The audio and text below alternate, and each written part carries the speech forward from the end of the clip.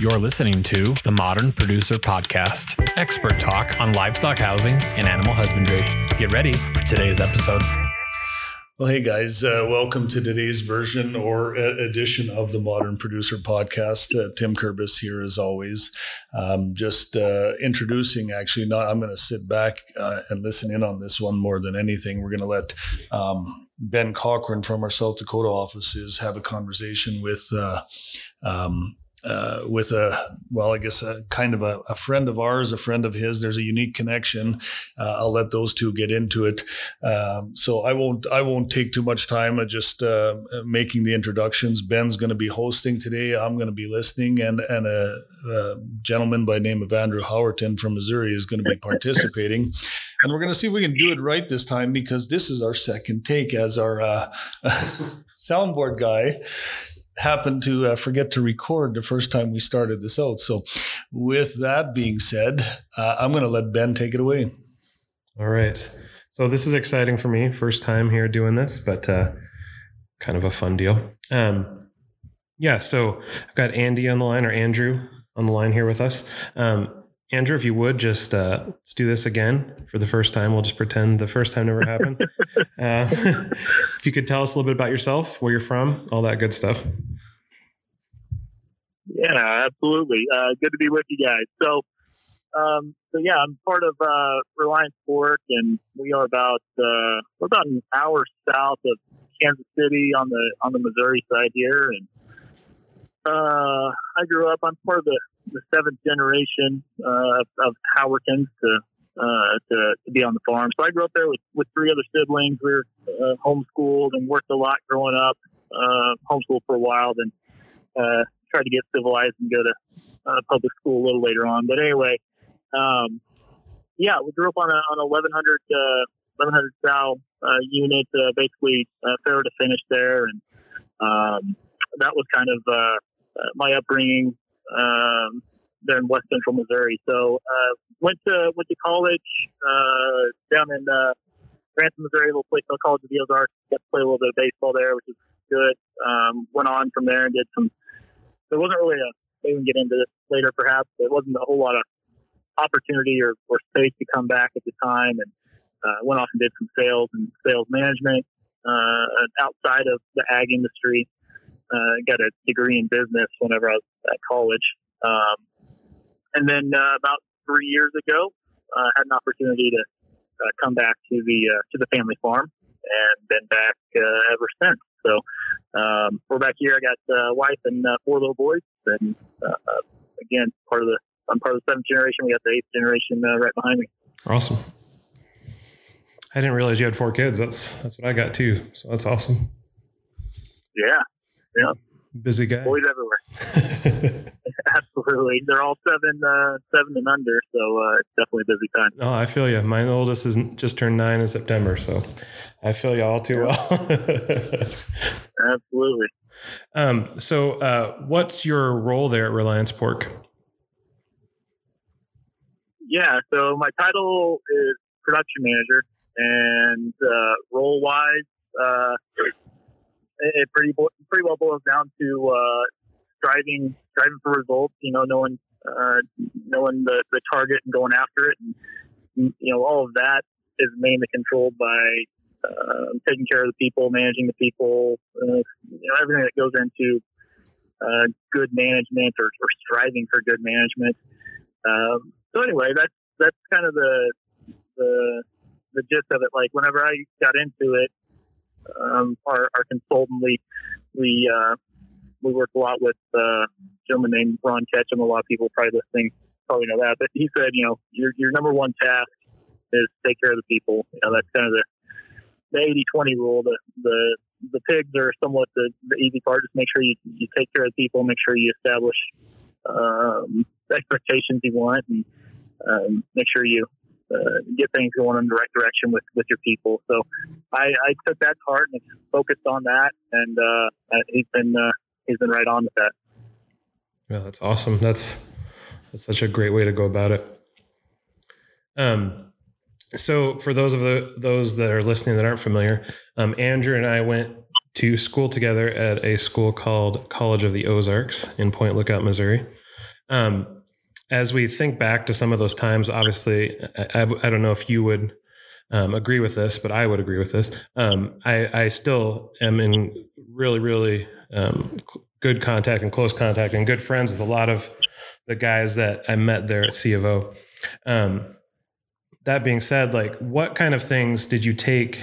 For those people that aren't familiar, C of O is a school where you work 15 hours a week to pay for your tuition.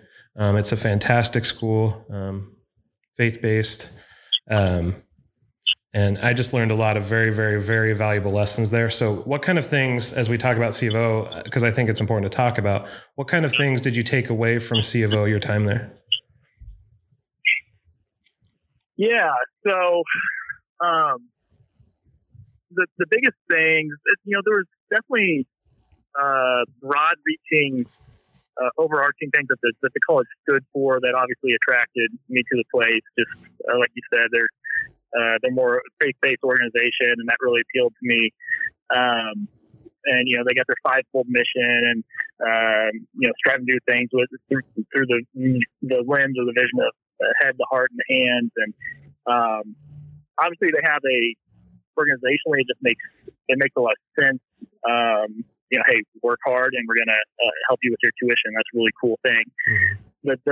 The specific things are what kind of come away from me. So, for instance, whenever I went there, and I think they still have it, they have orientation program there called Character Camp. And I remember you being a leader whenever I was first coming into that, and being kind of an upperclassman compared to me. But basically, once I got to be, sophomore, junior, approaching upper class, they allowed me, I applied for something like that and got to be a leader within the orientation program. So you get to lead all the incoming students who were coming into college. And, there's a lot of good things that came from that. It wasn't, to be totally blunt, like it was kind of a leadership situation, and it wasn't really the most fun thing for me coming right out of that. And what I've learned since then, I've studied more of like personality types and what mine is, and how it fits with all this stuff. And I'm pretty familiar with, I don't know if you guys or people listening are familiar with the DISC assessment, but I'm more of what they call there's D's who are decisive and dominant. There's I's who are like more the life of the party, and then there's S's and C's, which that's more in my category. The S's and C's usually are, if you're an SC, usually you're very analytical, and you're usually very much conscientious of other people's feelings and all that. So anyway, we kind of wear a heavy burden at times of like how other people are responding to us, and probably care probably a little too much at times about people's feelings. But long story short, where I'm going with that is I realized early on that there's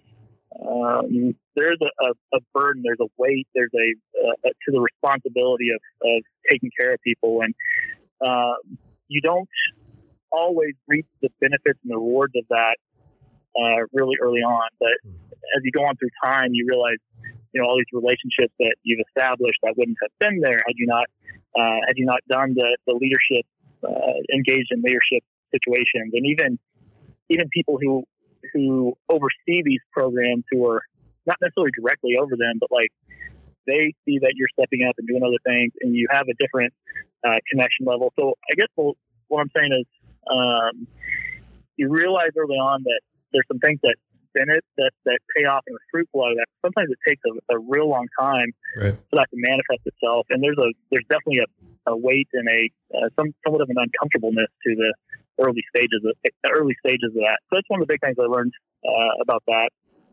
I don't know how much information you want on that. I could go on and on, but the other specific things I would point to is they do a really good job of within the work program. I mean, you have to apply to go work somewhere else. And I remember I got put in the cafeteria, which was a really common place, washing dishes. But it seemed like almost everybody got out after their first semester. Well, here I was, second semester, stuck in the cafeteria again, and I realized pretty quickly. And I played sports there. It seemed like a lot of times the athletes, you kind of got to go work somewhere better. That didn't happen for me. Oh, no. And I quickly realized, okay, just because you have some giftings in whatever area it might be, doesn't mean you're going to get anything handed to you.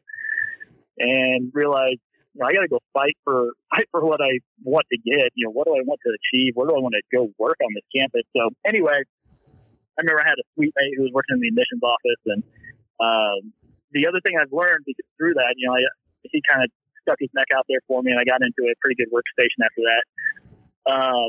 But to this day, I've never gotten to work anywhere in life without knowing somebody and having some kind of connection there. And I don't think the old saying does it quite justice where they say it's not what you know, it's who you know. From my experience, it's definitely been an and solution to that. You got to do both. You got to know people, and you got to know some things. Don't just rely on knowing people. But anyway, those are a few things. Of course, I got a lot of skills I developed because of the admissions workstation and being able to talk a lot with people and strangers, and it was a great experience there. Yeah, I would echo that. It was I don't know if you know much. We won't spend too much more time on CVO because I'm sure everybody's so interested in this. But for me, like that time there was very, very difficult. I've always been one. My mom used to call me a maverick. So I would be one that would push the envelope quite a bit. So although I echo all the things you said, it's a wonderful place, I've learned so many valuable lessons in my time there. But it was a very difficult time as well, for me. And I had a lot of amazing people, as we talk about who there was a lot of people that were sticking up for me that knew me besides my long hair and huge beard and propensity for loud music. There was a lot of people that had my back and stuck up for me and saw the potential in me. And because of that, I am who I am today. So I'm very, very thankful for that time there, even though it was a difficult time. It was an amazing time as well. So thanks for sharing that. 100%. Absolutely. So you graduated in business, correct? I heard you, as I understood correctly. Yeah, business, economics emphasis, minored in philosophy and religion. Oh, wow. Yeah, kind of a crazy combo, right? Yeah, not the usually the ones that go hand in hand, but that's all right. Yeah, you never feel like you're doing anything quite right. Everything feels like a little tense. Yeah. So I guess my follow-up question would be, so you got your education in business. What did you do after college then? First couple of years? Yeah, so I graduated in 2009, which was about the worst time ever, besides probably the Great Depression to graduate. Right. Jobs were just barely starting to come back, and it was a really, really rough time. So I remember I had a buddy down in Bentonville area. I remember trying to get on at Walmart. He was working for Walmart or Sam's, one of the two. And, that just wasn't really working out. My confidence was getting a little busted. And I had another friend, again, going back to people we know, another friend who I played on the baseball team with there, and he was working for a company called Mattress Firm out in Las Vegas, and they're a national company now. But anyway, I got on with them, and never thought I would be a mattress salesman. I thought I would maybe get into sales, but quickly realized that I enjoyed it, and I wasn't that bad at it. And anyway, just kind of moved up with that company, and I started in Kansas City, went to Oklahoma City, Dallas, got to see a lot of different things and meet a lot of good leaders. It might be surprising that there's some really quality leadership within that industry, but there's if you look for it. So I just gleaned what I could from the people that I came across and studied what those above me were doing. That kind of got them into the positions they were in, and just tried to move up the best I could. So anyway, so I worked for Mattress Firm for 3 years, worked into entry-level management. I then went on to do some other sales roles with another company or two. Wanted to get back closer to home, so moved back, a few hours from home doing sales, and worked for a couple different companies. And it really didn't make my heart sing quite like what I've been doing. So I was actually pursuing some entrepreneurial things. And that's when one of my old friends that got me into Mattress Firm called me back and said, "Hey, I got a position I want you to head up down here in the corporate office." So went down to Houston, Texas, and was there for a little while doing some management over sales. And that was incredibly valuable. Going back to what you said about CVO, like there's a lot of difficulty there. I mean, it was it was by far the most stressful time in my life. but I learned so much. And, my friend put me in not ready to go to do it, but he knew I had he perceived I had the character and the gumption to just get it done, which was probably pretty accurate. But I had a lot to learn. I did learn a lot. And that's been able to translate into what I'm currently doing, surprisingly. Yeah, I think it's those it's those times of struggle and frustration, especially when it comes to employment, that make us who we are and make us better leaders and better employees and employers and all those different things that go with working in, especially in this business. It's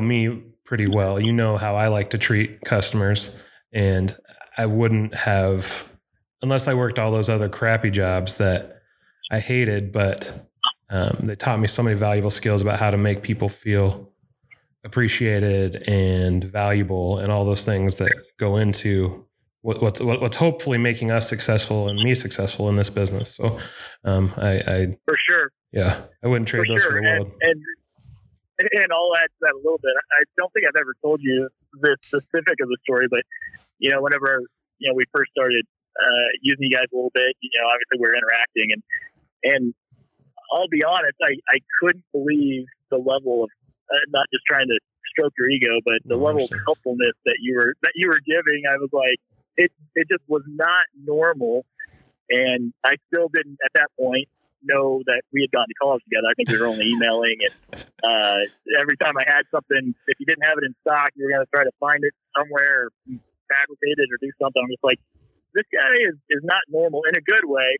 And that's whenever I looked you up on Facebook, because I'm like, I got to find out who this person is. So this person is just not your typical person you deal with. So that's whenever I came across and found, I was like, I noticed where we're living or whatever. I saw that we had the connection from college. I go, oh my goodness, that's the same guy. But anyway, that's kind of the backstory to that.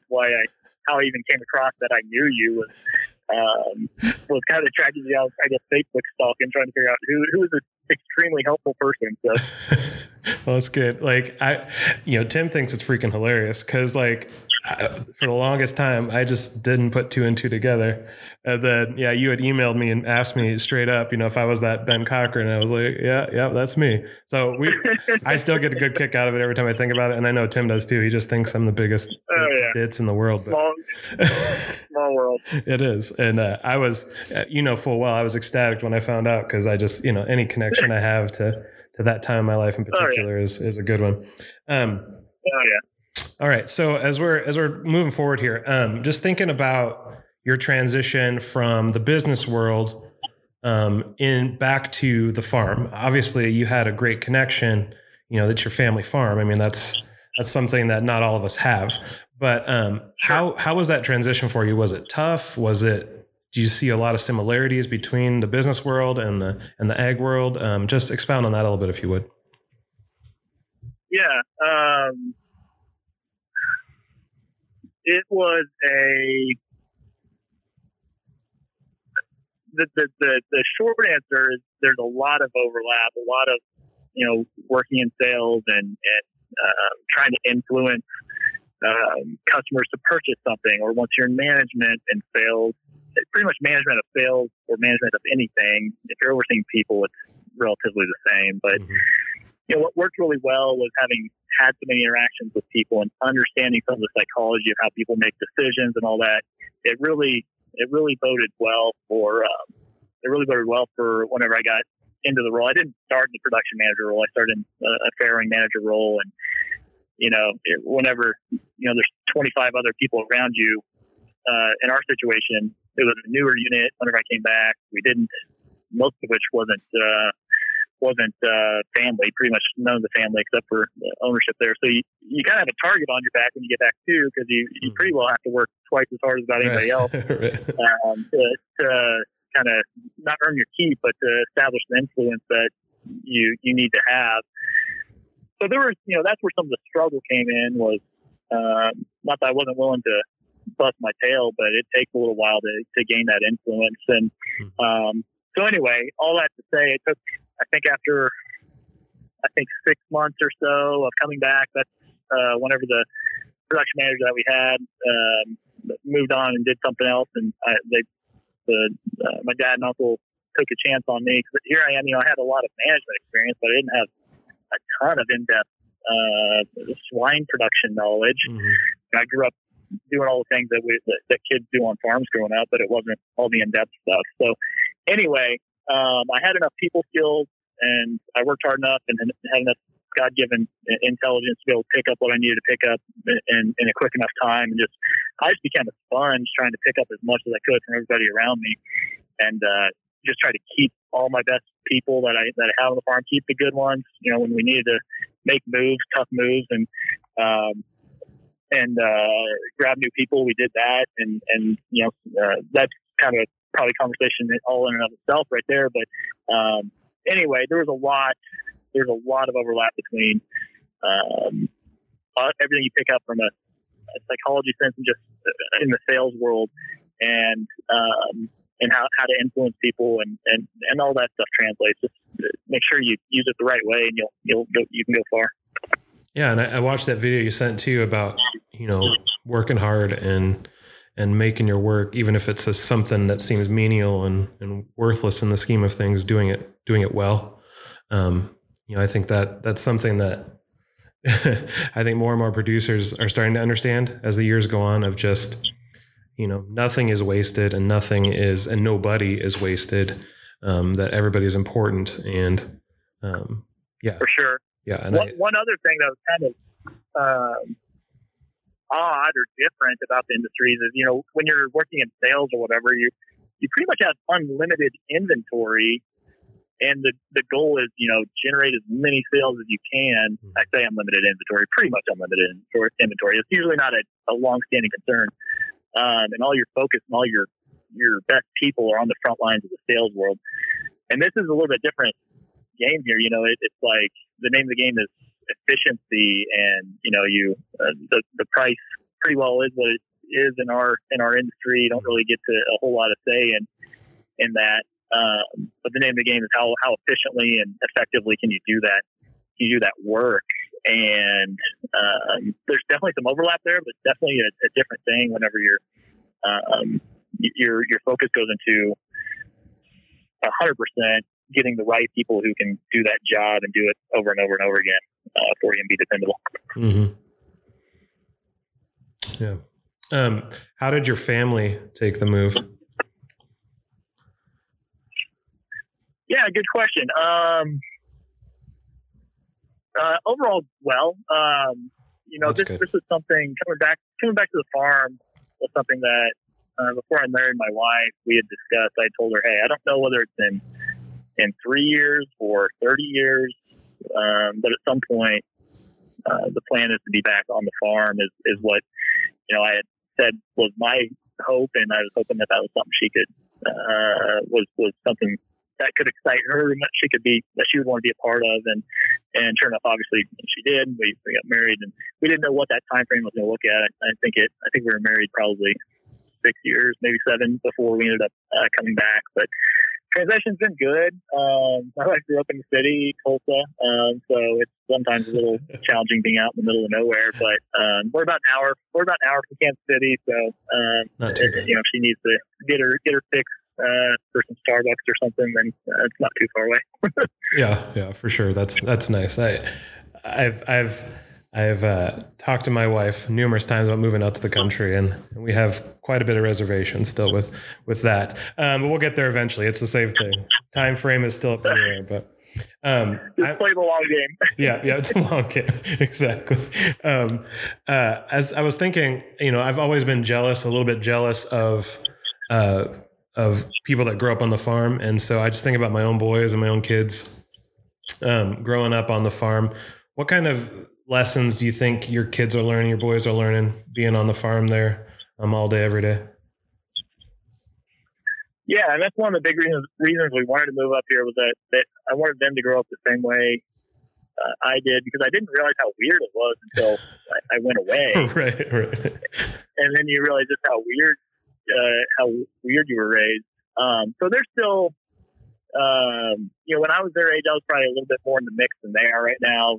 Right with all we're way more biosecure now than we used to, and they're not in there quite as much at this point. But here next year or two, my oldest is probably going to get in the mix quite a bit more. And what to answer your question, the thing that I didn't realize that had been instilled in me until I left, and just saw how weird I was. I perceive farm kids have that ability to not. It's not that the work is just so terrible that everything is uphill, but there's an element of like you learn how to do the job the right way, even though it's mundane and remedial. Whatever you're scraping crates or washing sows or whatever you're doing growing up, and you realize just with any task that's presented to you that isn't very fun outside of the farm work, you typically just have that tendency of like, okay, I'm just going to commit, I'm going to do it, I'm going to get it done. And that's not second nature for a lot of people. It's like, well, let me find a way to skate around this or talk my way out of it or whatever it might be.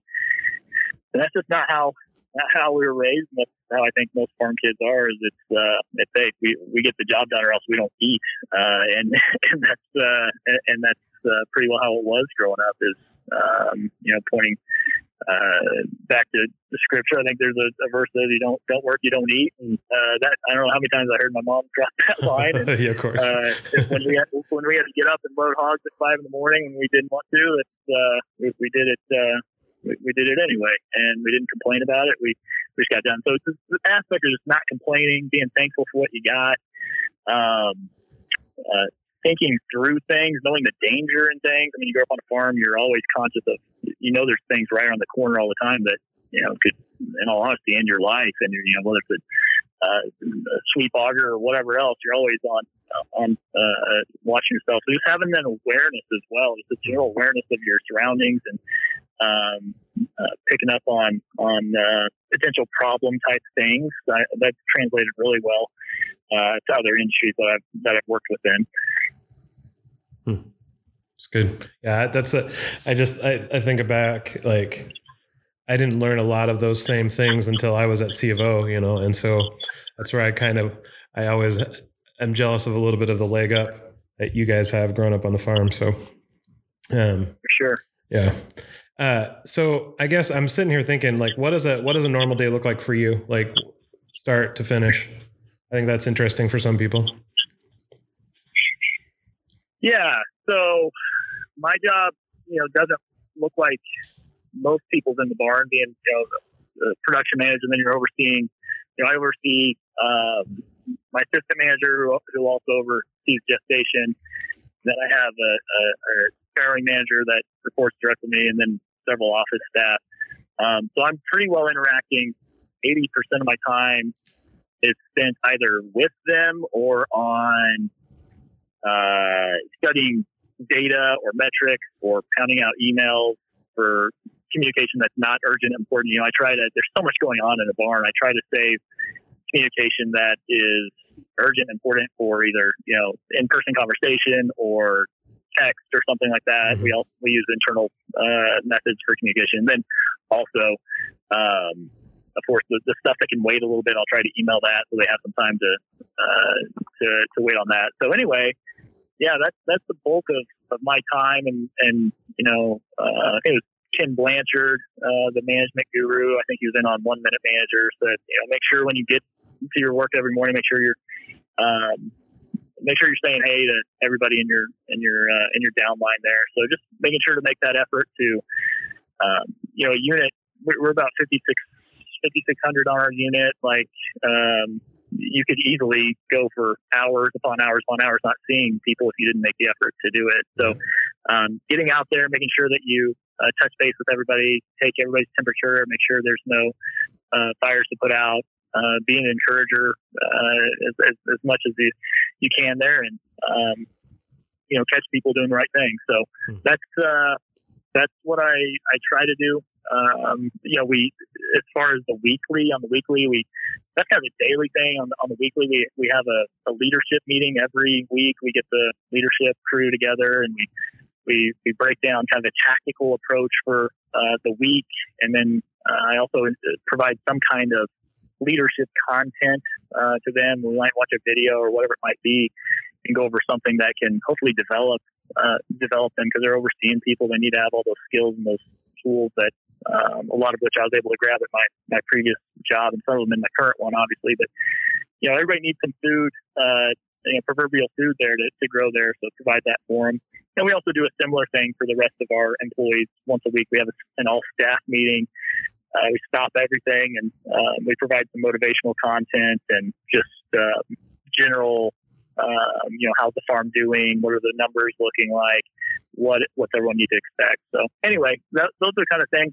A lot of times I'm preparing for meetings that a good meeting doesn't happen by accident. It Right. definitely takes proper preparation and planning. And a lot of people think meetings are worthless. That's definitely not how I see them. A lot of meetings do not carry a lot of value, but they should and they can. And I work really hard on making sure that those hopefully have an impact on our people.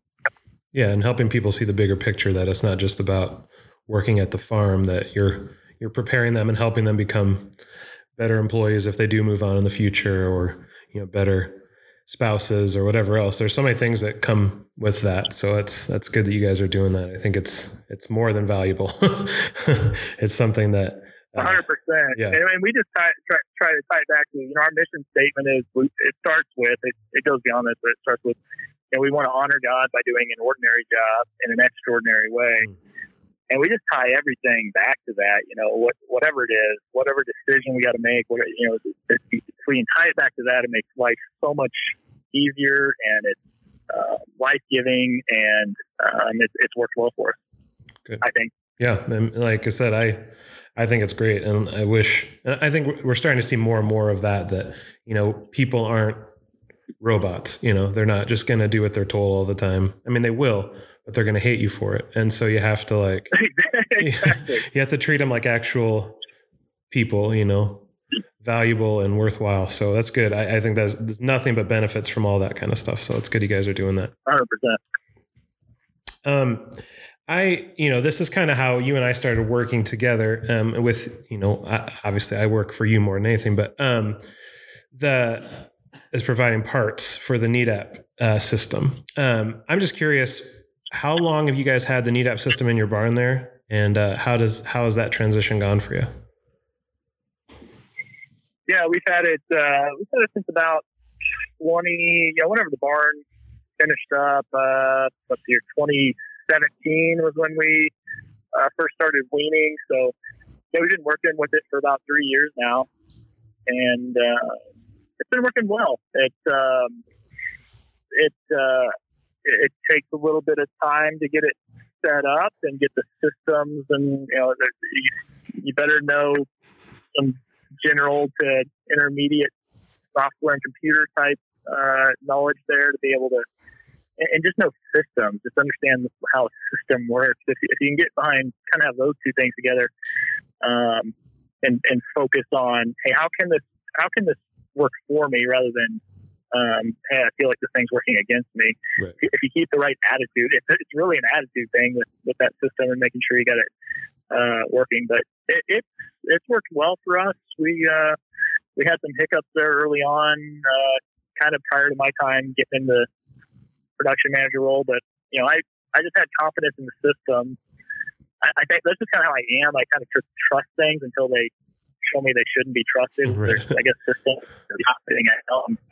I'll trust you. For some people, the other way around. That just is what it is. But I trusted that there was a reason we bought the system, and there's if it works somewhere else, it's got to work here. And sure enough, it's helped us make things pretty efficient, not having a traded system there.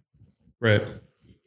Yeah, I know that, that's one thing we always tell guys when they are first getting into it, is it's a huge learning curve. But if you're patient, and if you, like you said, if you have a good attitude about it, beyond having pigs outside running free, I don't see anything better than it. And, I stand behind that. I think it's a great thing. And that's why I ask, because I'm always curious to see how guys respond to it. What did you guys do before? Do you remember? Yeah, I mean, before that, we pretty much went from 1,100 sows, and then we changed a little bit of the way that we were producing at our quote unquote our historic farm, and then added this one. So we were all created and previously, and then moved in basically about quadrupled our size or more with this new one. So I pretty much, whenever I was working on the farm previously in the old traded barn, I was young enough that I was doing things like, scraping crates and doing all that kind of thing, hanging cards and doing all that stuff. So I didn't really have to unlearn a whole lot or know just how different it was. I just kind of embraced the new system, and that probably was a blessing in disguise. Yeah, for sure. Tim, do you have anything you wanted to add? Not specifically. I've been just enjoying listening to this conversation, so it's okay that I don't have too much. I don't know. Is there anything? I'm not at a loss for words. I just don't know that I have any specific questions. I don't know. Is there anything else, Andrew, that you wanted to bring up? Stroke Ben's ego more or anything like Please that? Please don't. Yeah, I'm good. Thanks. It's good always to hear that we're getting that kind of view or response out there, that we're actually doing what we really would like to see have happen to us. I guess we always just approach it this way, is that we approach our customers in the way that we would want to be approached, do unto others and all that, in a different way of saying it. And it's the same way we also look at how we support people, how we actually design facilities, even, as if we wouldn't buy it, we won't sell it, kind of thing. But I guess I'll just use that as an opening. Andrew, is there anything else that you feel would be a good addition to this rundown and conversation? Yeah, I wouldn't mind. I don't know if we're live right now, but I wouldn't mind talking about some of the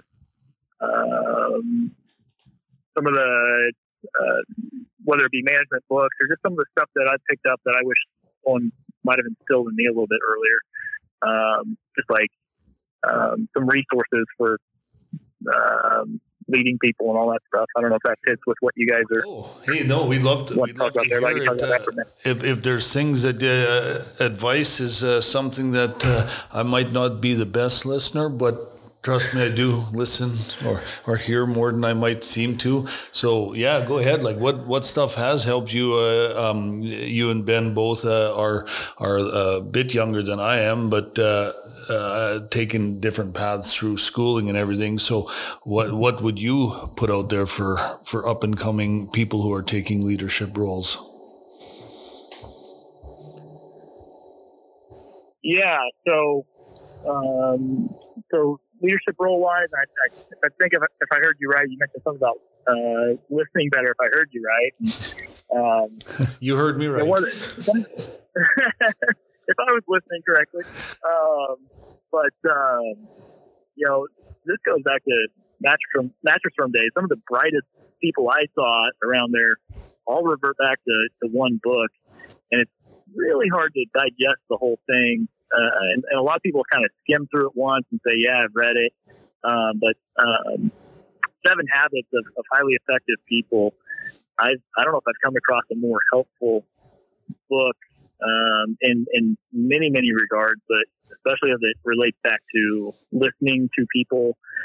And I perceive that the author wrote it in a way that is with mainly or seemingly with proper intentions. You can use all these methods for ill gain or whatever it might be, but manipulation, whatever it might be. But you can also use it to bless people and to do right by people. So anyway, in that one example, they talk about the different stages of listening, and there's passive listening where someone's talking to you and it's just kind of like yeah, and then the last stage, it goes through the stages, but is empathic listening, and that's when you're really diving in, like someone's talking to you and you're intentionally going about it by even restating what you heard them saying. And this is especially important in a situation where a tough conversation or when tempers are flaring and you got two sides that are just going at it.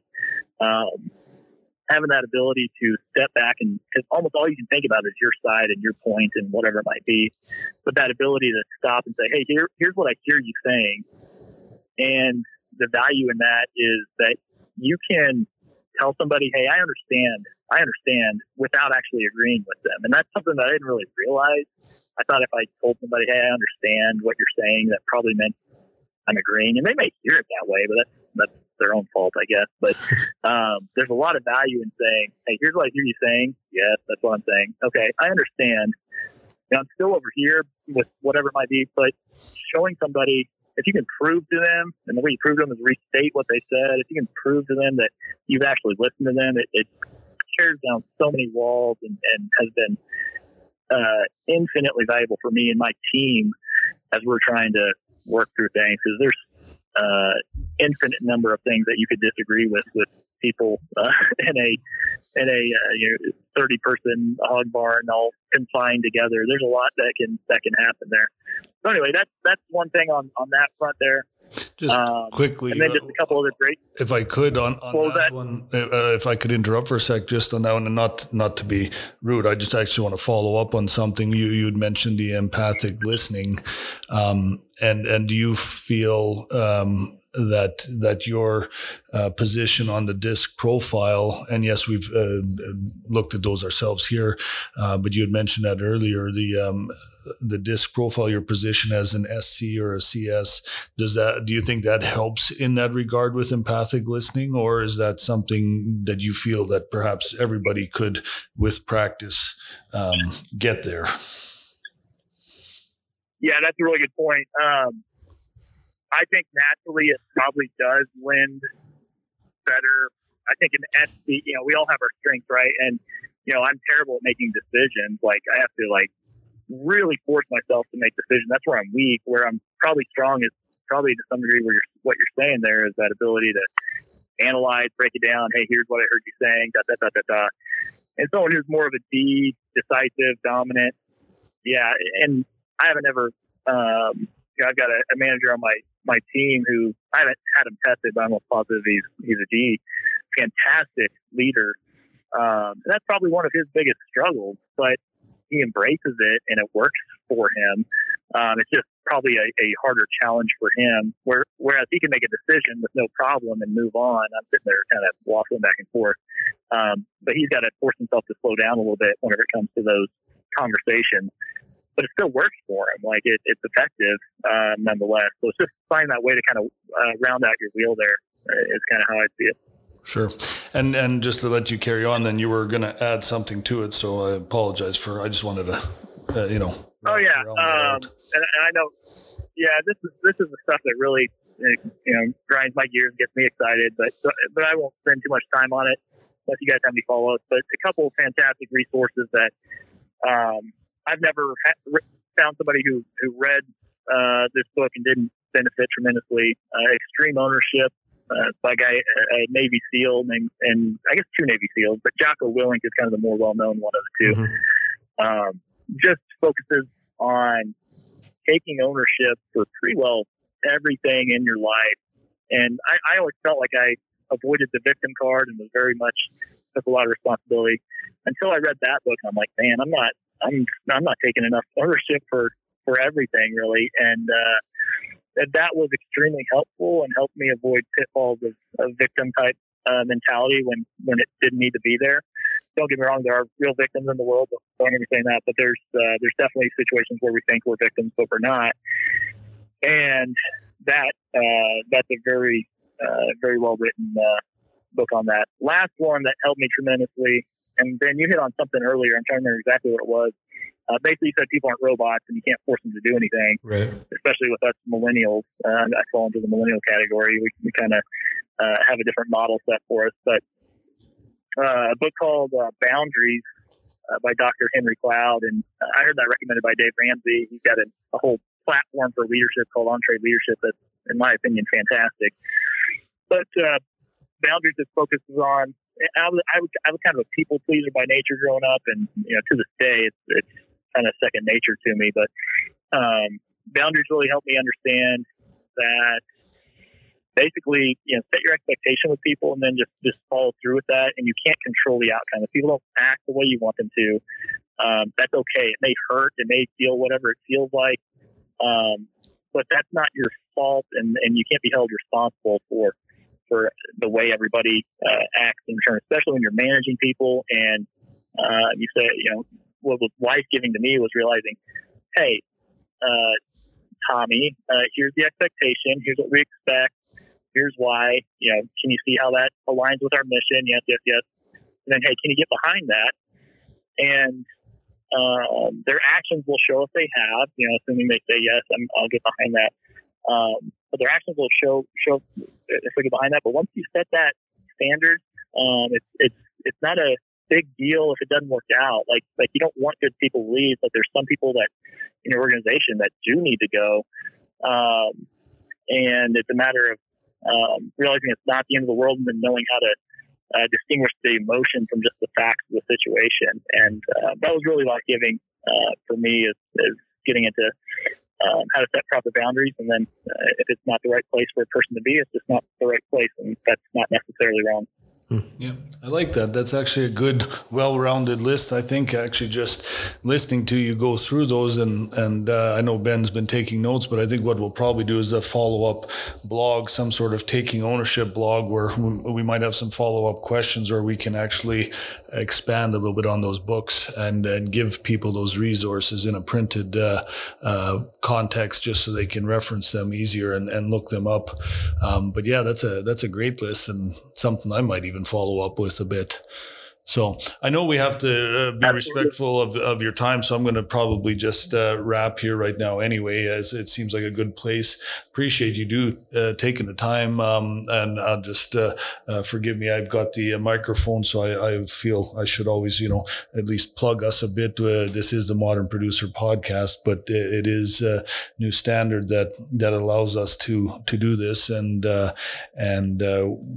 with new standard, again, I think I say this on more podcasts, but we wouldn't be who we are without the customers like Andrew. So we really appreciate it. And personally, I appreciate the feedback that you gave us, Andrew, on how Ben is doing. I love to hear that sort of stuff. I've told guys that's what it is, but sometimes hearing other people say it, it's kind of nice to hear that. And as one other quick follow-up, if anybody's listening and has ideas of things they'd like us to talk about, people that we should maybe have a conversation with, or just some sort of topic or anything in general, feel free to reach out to us in some way or shape or form, and let us know. We really appreciate it.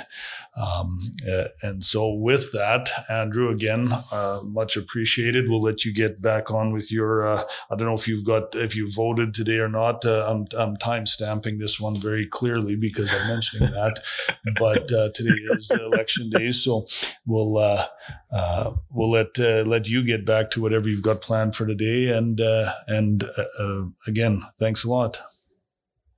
Absolutely. Yeah, I got to watch the kids here and let the wife go cast her ballot here. So I appreciate you guys, everything you do, and thanks for letting me come on today. Yeah, thanks, Andrew.